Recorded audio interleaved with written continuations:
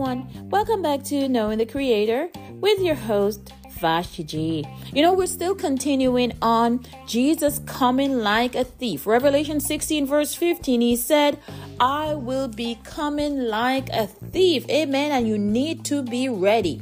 We're not sure how he is going to appear to us and when he's going to appear to us, but we know that he is going to appear to us, and we are believing more and more that he's letting us know that he is already here. Amen. Praise God. And if he said he's coming like a thief, we cannot say, oh no, he's not here.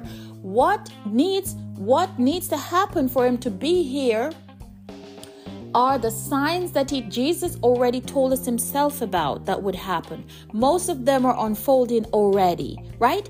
And he said in this Revelation 19 that it's going to be he's going to be ruling the nation with a rod of iron. Amen, praise God. And he is going to be threading the winepress of the fierceness of God's wrath. So God's wrath is going to be activated when Christ is here. Amen. Praise God. So we can think about that for a second. And then sometimes we don't want to even, it's a big deal to wrap our minds around it. Could Jesus be here? Of course, Jesus is here. We know that the Holy Spirit came back because we know the Holy Spirit came into the land as a comforter. And Jesus said he was going to go back to heaven and the Holy Spirit was going to come to us, right? And he's going to be a comforter. So God's wrath in the earth, we're still going to have mercy with that wrath. It doesn't make sense as far as he's showing us. He's still going to be able to give us some mercy. And it's not going to be a merciless situation like the flood right now. But that doesn't mean that when Jesus comes, God's wrath is not going to be unfolding in the earth realm. So you will see the wrath of God unfolding, but you may not see Jesus. How is Jesus coming? Jesus didn't tell us he's coming back in the flesh. One point, he is coming to walk among us, died, crucified, rose in the spirit, people. Jesus is now immortal. So if you see him, he decided to show himself. Please think about that. Because, when we're thinking about it, we're not thinking that, hey, Jesus is going to come and walk the earth and he's going to be born in Bethlehem and all that stuff. The Messiah, he came already. He died on the cross. He did everything he said he was going to do. And it happened. God foretold Jesus is coming way ahead of time. Isaiah spoke about him. So many of the prophets of old spoke about his coming, and he did come, and he did what he was supposed to do. Do we believe it? That's besides the point. Because guess what? Not everybody's going to believe it. So if you don't believe it, I pray he will give you a sense of what it is about. Because at the end of the day, whether we believe it or not, he's promised to come again. And he may have already been here. This is what he's trying to show us. Because he mentioned coming as a thief, it's something that we may not be able to wrap our heads around. Because we're looking for a Jesus that already came and walked the earth. No. He walked here already. He did that already. It's done and gone. Now when he comes back in the earth realm, besides him coming back as the comforter, he's going to be here as the comforter. But at the end of the day, he's still a warrior now. At the end of the day, he's coming to tread the winepress of the fierceness of God's wrath in the earth. Because even though Jesus died and rose from the dead and it was God's doing, people don't believe it. We have a lot of false prophets. We have a lot of antichrists that are against Christ. Many people don't want to hear his name. How do we get salvation? How do you get saved? What? The word on the stone that you're not keeping anyway? Right? The book? The word from the scroll that nobody's able to keep? Are you really honestly able to keep God's word? Or you trick yourself around and try to trick others and really don't even keep it? But who do you fool? Who do we fool when we're not obeying God's word? The same all-knowing, all-seeing God? Can we trick God? Praise God, we can't trick him. So let us remember that Jesus came. And that's the whole point. He knew that we can't trick him. Because many people, the Sadducees and the Pharisees, that's what they were doing. Trick men. Because they really wasn't fooling God, right? If they were doing the right thing, guess who didn't have to come? If the high priests, they were pure and holy and doing what's right before God, Jesus didn't need to come here and die for no sins. Because God would have had that taken care of. We're honoring him. Amen. Praise God. So high priests not honoring God as they should half the time. And I'm not speaking for all, because you do have vessels of God in the earth that are his saints and that are carrying his word. Amen. Praise God. And he anoint them and call them. They are not only called, but they are chosen. You know, somebody asked a question, who is going to be the 144,000? There's a number in the Bible. I don't remember exactly what it is. People talk about it all the time. And who will those be? The Lord told me those are going to be the called and the chosen. Amen. Praise God. Do you know there's a scripture talk about the called and the chosen? Not just the called, not just the chosen. Because many of us are called, but guess what? We're not chosen. He said that. Many of us are chosen, but we're not really called. It's kind of a strange thing to think about. But then you have those that are both called and chosen. And those people are going to be his special elect, the people that his eyes are upon, because those people are not going to shift to the left or to the right. Their mission is about God Almighty, the creator of the universe, and nothing or no one is going to be able to sway them. Amen. Praise God. And they're going to hear his voice, because he said, my sheep will hear my voice and they will not follow another. So when we look at Jesus coming back like a thief, the disciples said to him in Matthew 24:3-6, tell us, when will these things be? What will happen? Right? A lot of things are going to be unfolding as Jesus spoke about it. You can read that scripture, right? The signs. Amen. Praise God. And Jesus said, see that no one leads you astray. That's the first thing he said. Why? Because there are going to be too many false prophets. There are going to be too many antichrists. Too many people are against the Christian religion. And the Christian religion is what makes us whole for God. Right? Remember we talked about Jesus coming to set up the righteous remnant. I gave a really kind of a fuzzy piece a few podcasts ago about the righteous remnant. And when Jesus was, born in the heavens, forecasted being born by that woman. What's the woman again? I think she had the moon clothed with the sun and the moon under her feet. Some special woman was in the heavens. And the man-child was born and taken up to the throne of God. Amen. Praise God. I had it in a few podcasts ago. The Lord wanted to speak about that stuff. So we spoke about that. And we educated you that the righteous remnant was going to be formed, because before Christ there really wasn't a righteous remnant, to be honest with you. We had a few good men, a few prophets. Jesus said, is anyone good?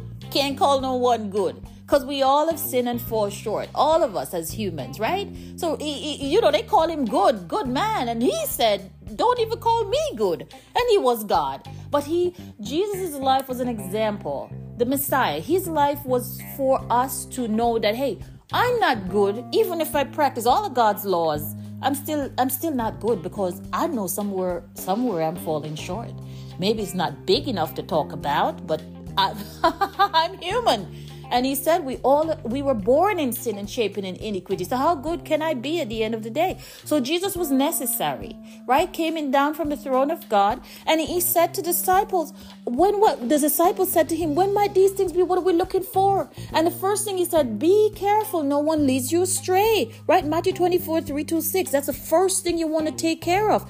Be careful of your spirit. Don't let nobody tell you what he did not say. And he says everything in his word. Between the Old Testament, the New Testament, all the books, the scrolls, his laws, they're all there. We cannot keep them anymore, though, on our own. And he recognizes that from he gave them to Moses, people not keeping them. We did these on the podcast. God talked about all this stuff.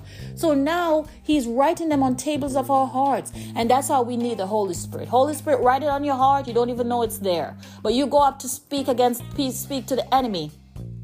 He said, don't think about what you're going to say, because he's going to present what you need to be talking about. Amen. Praise God. You approach the enemy to speak on God's behalf. You don't have to think about what it's going to be. Amen. Praise God. And I'm not saying we can't prepare. Yes, you have church, you have sermon, you prepare for your sermon. God says study to show yourself approved at the same time. But you prepare yourself. If you don't know what to do and you have the enemies on your back, And now you said, Lord, give me what to speak. He said he would. Fill them out. This is the Holy Spirit move. And that's why when I see a lot of people talking about the scripture, Jesus wasn't. All of what Jesus was not. Praise God. Who knew who Jesus was? Many people don't know. They talk about him like they knew who he was, but you can't really understand Jesus, God, and the Trinity if you don't have the Holy Spirit. Why? Because the Holy Spirit is who is letting you understand the laws of God. You never understood them. They were just a bunch of words on a paper that we read, that we make up our own rituals about, and that we try to follow based on what our forefathers said and what we do as routine rituals. But to connect with God out of it, many of us don't even know how to connect with God out of it. So at the end of the day, Jesus is saying, I'm coming back as a thief. And last, when I came in the flesh. This time when I come again, I'm coming in the spirit. And you're not going to see me unless I reveal myself in your presence. Amen. Praise God. The Holy Spirit came upon the people in Acts. They didn't see nobody, but they felt him. Listen, God is going to show himself. This situation with this thief scripture, we got to think clearly. Jesus is coming back. He told the disciples what to expect. We see the stony grounds, the stony hearts. We see the evil and the wickedness on the land. Amen. Praise God. We see the wrath of God in many places, right? Why would the wrath of God be here? Christ has to be here administering these things. The nations are confused a lot of times. They're staying, they're going, their decisions is very fuzzy. They don't know what they're doing. It's very possible Christ could already be here executing God's wrath. Because at the end of the day, we see, this is a scripture. This is something God gave me to talk about in another session, right? You see the kings of the earth giving their powers to the beast. It is written in the Revelation. The kings of the earth giving their power to the beast. Where did the kings of the earth get power from? Doesn't it have to come from God?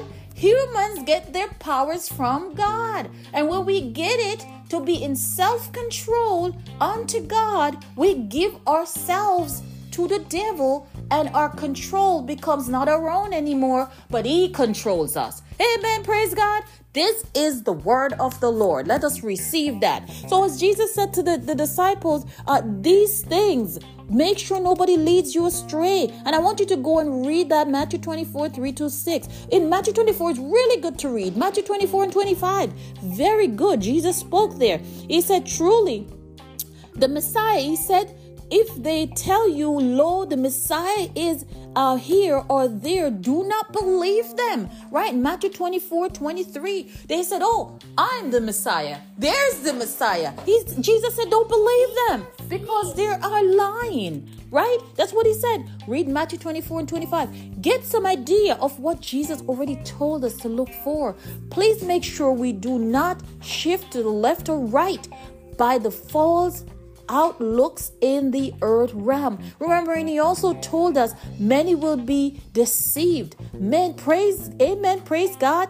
Back to where we are. He will be here like a thief. Amen. We will see Jesus coming for that marriage, right?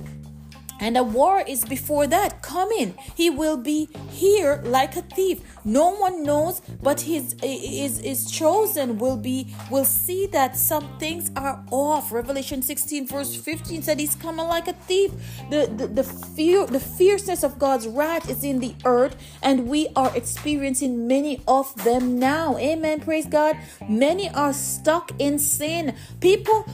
Some of these people that we see here are not changing. They may never change until Jesus appears. That doesn't mean Jesus isn't here already, though. He said he's going to rule the nation with a rod of iron. Amen. Praise God. And he is going to be treading the winepress of the fierceness of God's wrath. So he's not going to be as mellow as when he came and walked in the flesh, healing the sick, raising the dead.